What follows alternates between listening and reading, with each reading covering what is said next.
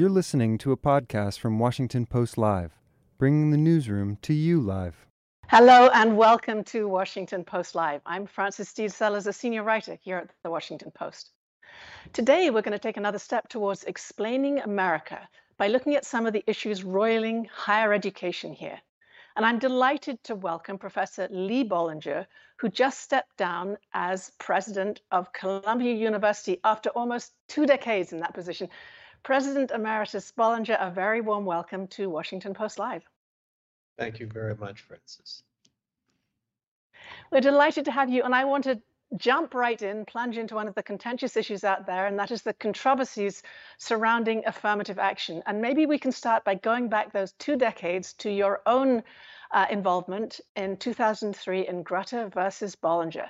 Can you outline that case for me, and then tell us how the court's recent decisions mark a change of action? So the case that I was involved in as president of the University of Michigan was decided in 2003 in favor of higher education being able to take race into account for purposes of diversity and educational interests of all students. So that was a landmark decision, and the first time that a clear majority of the court affirmed the right of universities to do that. The origins of affirmative action go back to the civil rights era and Brown versus Board of Education in particular. The effort of higher education to be part of the really the solution, the effort to try to deal with racial injustice. That's where affirmative action began in the 1970s. So my case really followed 2 or 3 decades of higher education doing this, taking its role in this effort. And now, as we know, a majority of the Supreme Court has reversed that and set in motion a very different course for America. Let me ask you about one of the justices who spoke at the time in 2003, saying that in 25 years' time, she believed, this was Justice Sandra Day O'Connor, that racial preferences would no longer be necessary. Was she right in talking about a timeline? What has been achieved and what are we losing now by this change in approach? Yeah, so I think way too much weight has been put on that little statement of Sandra Day O'Connor in the Grutter case.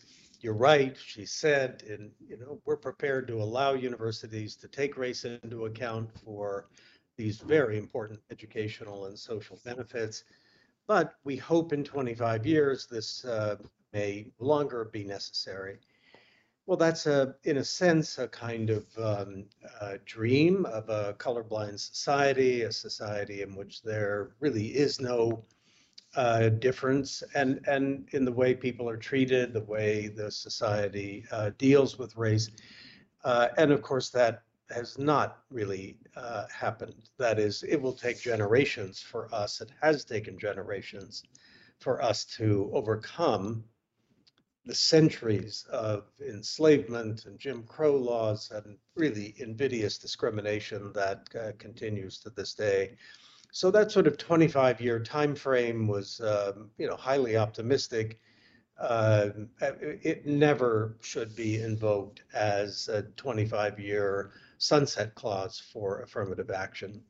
A majority of the Supreme Court now in the Harvard and North Carolina cases did emphasize this statement of Sandra Day O'Connor. I think that was a mistake. So I'm talking to you very much as a law professor now, but you're also a university president, first of Michigan and now of Columbia. And I'd love you to talk a little bit about the personal way in which you've seen the impact of affirmative action rulings in the past 20 years, the impact of Grutta versus Bollinger. Yeah. Well, I think the impact of affirmative action, again, going back to the middle of the 1970s, has been tremendous for America. It's a real source of pride that the United States has recognized its history, recognized the need to take steps to overcome that history, to make it a fair society. I mean, we know that most urban centers in the United States are still segregated by race in public schooling, not by official laws, but by the practices of public policies and housing and employment and other forms of injustice in the society. So the effort of universities to try to address this, along with the business world, the media world, every sector of the society, that has been a noble effort, really initiated by Brown versus Board of Education in 1954. When I started law school in 1968, there were no African Americans, just one or two in my class, and that was true all across the country. Now we, have this wonderful history of many African Americans graduating from law schools, going on to very distinguished careers as judges, as lawyers, as legislators. So we can follow that same path in thinking about business, about other parts of the society. So affirmative action has been in higher education has been a critical element of achieving racial justice and a kind of understanding across racial and ethnic lines that education can bring.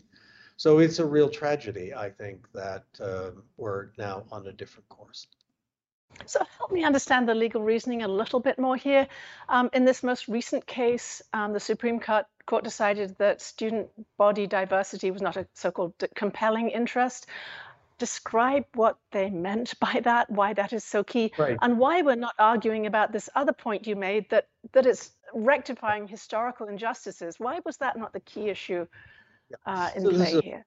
So this is a profound question, Frances, that you're asking. There are really two rationales for affirmative action, for taking race into account and trying to help African Americans, Hispanics, Native Americans have a fair shot, just like everybody else, to get a good education and to go on in life. One rationale is we have a history of racial injustice that needs to be corrected, and it will take generations to do that. And every sector has to play its part. And higher education has done it in this way. The second rationale is not that history, but it's just good for everybody in a college setting, everybody in a learning setting, to be exposed to people of different backgrounds and different, whether it's geographic or international, or any number of things that we all know make education better and more exciting. So those two rationales are really present in affirmative action. Unfortunately, in 1978, the Supreme Court couldn't really settle on this issue, and a major opinion by Justice Powell said, you cannot use the first rationale, racial justice, and you can, on the other hand, use the second rationale, educational diversity. So when Chief Justice Roberts says in the recent opinion, talking about racial diversity and the benefits for education, it's too vague, it's too general, it's not concrete enough. The reason we're talking that way is because the Supreme Court said that's the only way you can talk about it. So if we had been freer to talk about the full range of reasons, I think the case is much more compelling. So Chief Justice Roberts' statement about that is not completely straightforward. You can't take it at face value. So that's the history of the rationales.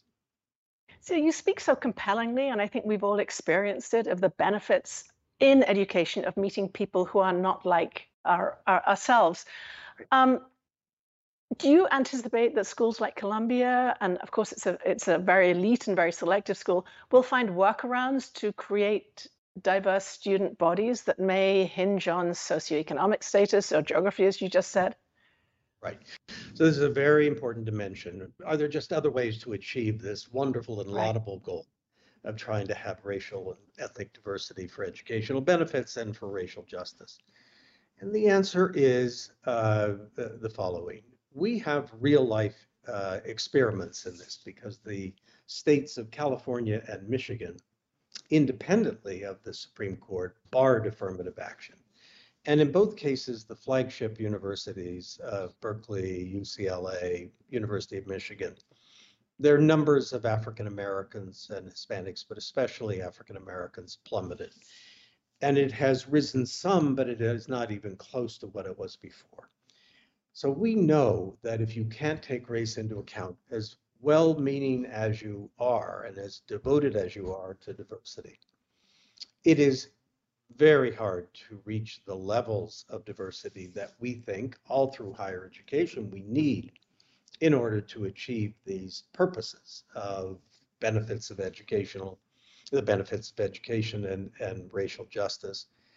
A lot of people say, don't worry, just take more people from lower income, the lower part of the socioeconomic status of people, applicants, and you'll have both a better, more just educational system, and you will also have racial diversity. There's been all kinds of scholarship that points out that that will not happen. And that's because of demographics. The overwhelming number of people at every sector of the economy is white. So now, I mean, I do want to say universities, including Columbia, are always looking to try to attract students from lower income backgrounds. We also agree that that's an important goal, just like we think it's an important goal to bring people in from all over the country. I mean, I came from California and Oregon. I'm sure that I was a beneficiary of a natural policy that all universities have to bring people from different parts of the country together for educational benefits. So that's the answer, Frances. It's not an easy, it's not going to be easy. And in fact, our experiments in this, unfortunately, show a very sharp, more than 50% decline in numbers. So let me look just quickly at the other end of the scale. There's another phenomenon of legacy admissions. Right. There's the phenomenon of athletic fellow scholarships for students who are coming into places that profess to be taking students based on academic achievement. How do you anticipate those policies will fare? And tell me a little bit more about how they work. Yes. So I think important to say there are really two major issues that we're facing in higher education in America. One is how to address racial inequality and having a fair and really a more just opportunities for people to participate in higher education at all levels. So that's kind of one issue, racial justice, benefits of racial diversity. The other question is, are there elements in higher education and admissions independent of that problem or that set of issues that also should be corrected and may have an impact but may not have a major impact on the diversity, racial diversity issue? And I think the answer to the second question is absolutely. We are in a pivotal moment. It is time to rethink admissions in higher education. We certainly have been doing that at Columbia for years and years, even decades. I mean, I can talk about a wonderful program that exists at Columbia called General Studies. It takes people from all different backgrounds, but different ages, and many military veterans. Columbia has more military veterans than all the other Ivy League schools combined. And we mix all of those together with the regular undergraduates. It's an example of how just having a college experience with people who are 17 or 18 entering at that point in life and not trying to take advantage of talent at all stages of life and backgrounds, and having agendas or sort of policies that reshape how we think about merit. In other words, 40 years ago, 50 years ago, we thought standardized test scores were a way to overcome the inequalities of wealth and connections. This would give everybody an opportunity to compete on a level playing field for admissions. I think most people now think in higher education that standardized test scores are a way of reinforcing privilege, not countering And so that, together with the fall of the rankings, I think offers opportunities to rethink a lot of what we do in admissions. You know, doing research for this program is the first time I'd come across your general studies program, and I'd love to ask you just a little bit more about it because it's so interesting. Tell me about Yeah. the careers. A lot of these are people who are coming as mature students. Tell me about the careers or the changes in directions you've seen them taken and what it's meant for them and also for the society they go back into. Yeah. Well, I mean, this is it's a unique program in higher education where it was started after World War II, and it really was a way of offering regular admissions to Columbia's undergraduate college to people who had served in World War II and now were older and needed to come in through ways that not just as a junior or senior in high school. But then it's grown and developed, and it's over the past couple of decades, it's really become integral to Columbia's general admissions program for the college. And we take people who have struggled in life, maybe they were addicted and they didn't really have the capacities to show their talents when they were 20 or 25 or 30 and older. And they're now ready. And we are delighted to have them. Military vets are another group.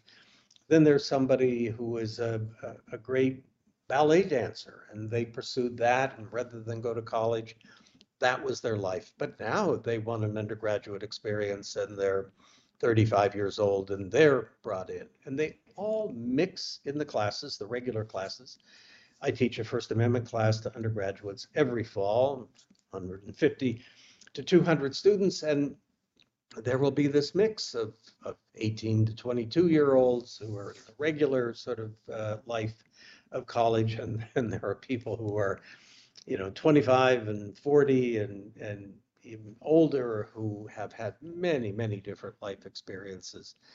And it is an unbelievable combination of people to have in a classroom. And we're talking about this without mentioning the dollar question. And I think this is one Yeah, of the most amazing things to people from overseas looking at American universities. How is right. it affordable? And isn't affordability one of the key issues that would level the paying field? Yes. So this is a very important question, obviously. I mean, so the question you're asking is, isn't the cost of getting a degree today become itself a way of reinforcing privilege and of not helping the society use education in order to create opportunities for everybody? Because part of America's greatness is in this ideal that everybody can develop their talents as they will and take the benefits of that and not be inhibited and constrained by artificial and unfair things like wealth and the like.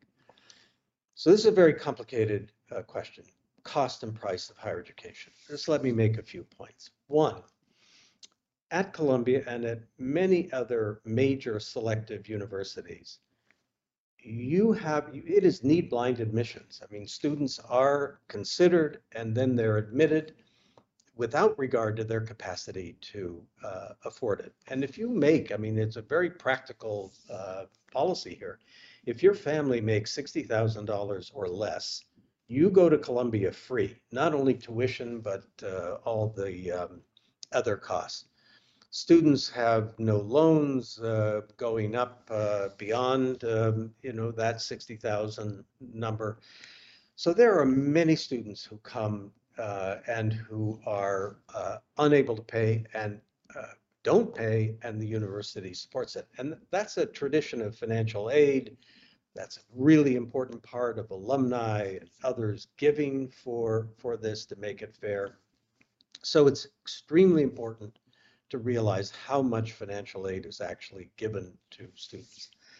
I think the second thing to realize is that the cost of higher education have grown higher than the general inflation consumer price index. But that's the wrong comparison. I mean, we now have opportunities to study, let's just take the brain, the mind. we never had before. But it requires very expensive machinery. It requires many people working in many labs. We have the capacities to understand things, but it costs a lot more than it did 50 years ago. So there's that. I think there's also the decline in public, legislative, and federal government support for higher education. When I was president of the University of Michigan, I was there during just another series of years of decline in legislative support. And so the society really needs to make a decision about how much public investment is going to be needed to sustain our great universities. Obviously, universities could, like any organization, operate more efficiently, et cetera. We're always trying to do that. And I don't mean to minimize the burdens that exist for many people. But I do think that it's a much more complex problem than is generally said or described to be in daily reports about it. Okay, I'm going to take you to another complex topic, and that's free speech. You're a First Amendment expert. You've mentioned a couple of times already here. Free speech on campus has obviously been campus has been a hotbed recently. Should all voices be heard on campus? Is there a line, and how do you draw that line? How did you draw that line as a college president? Yeah, well, when you put it the way you did, should all voices be heard on college campuses? I mean, the answer, I know what you're talking about, and my basic answer is yes. All voices should be heard. They're clearly, I mean, I teach the First Amendment, and the whole subject of the First Amendment is to talk about where are the exceptions, where are the limits of free speech, et cetera. The United States has the most free speech protective constitutional jurisprudence of any country in the world, any democracy in the world, and any democracy or country in history. So we're an incredibly protective country. I think that should be, and basically is, the policy of universities about.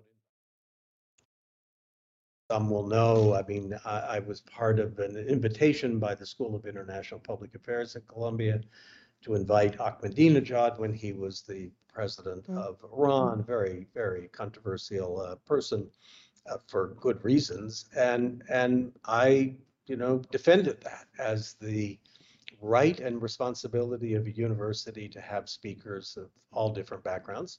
I also think that ideas have to be challenged, and I did so in that case. But over and over and over again, my position has been universities have to follow the First Amendment, even private universities, which are not required to, in giving full voice to voices in the society and around.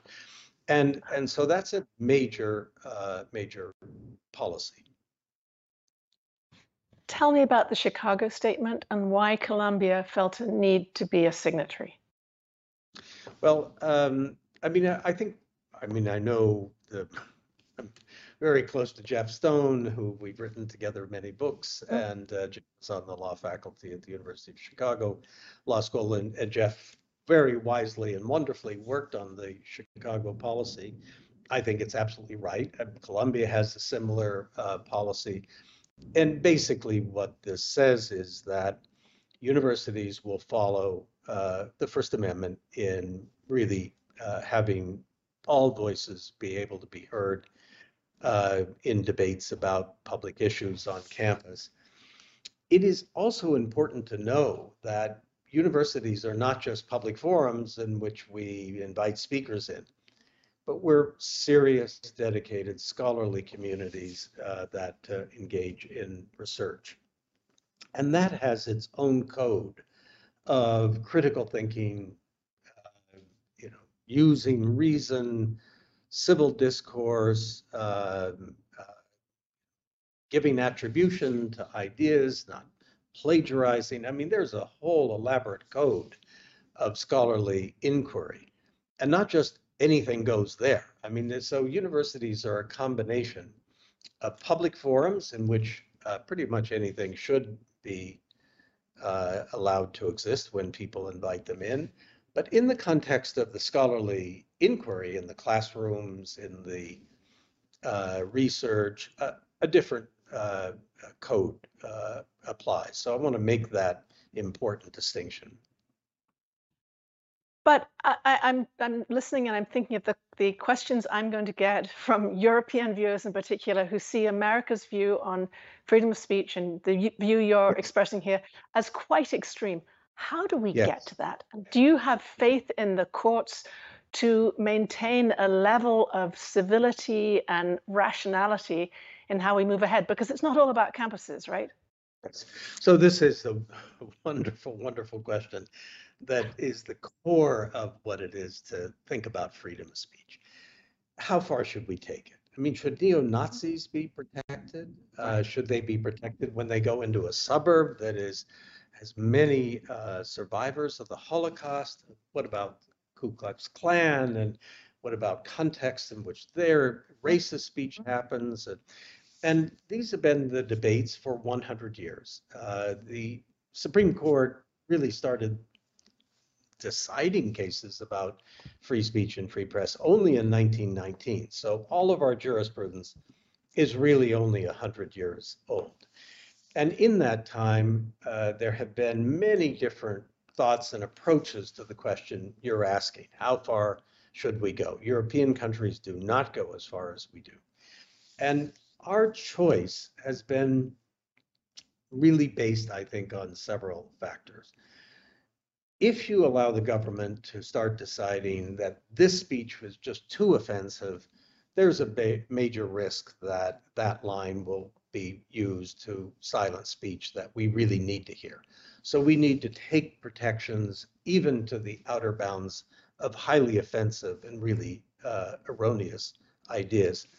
I think a second idea is, free speech is in a way like a wilderness. I mean, when you go out there in the society, you have to be able to confront even the worst of human ideas and thoughts.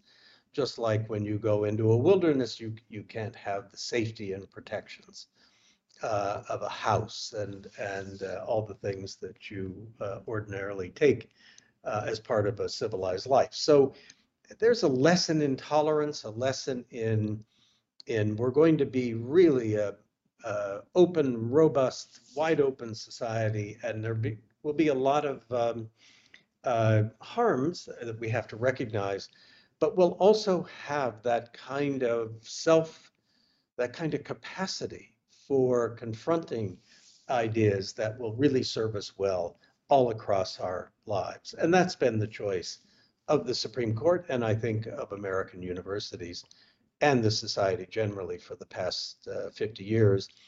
Europe has taken a different path. We want not going to let people say outrageous things that offend people and create discord and harms. That's a different course. Again, a reasonable course, but not the one that America has taken.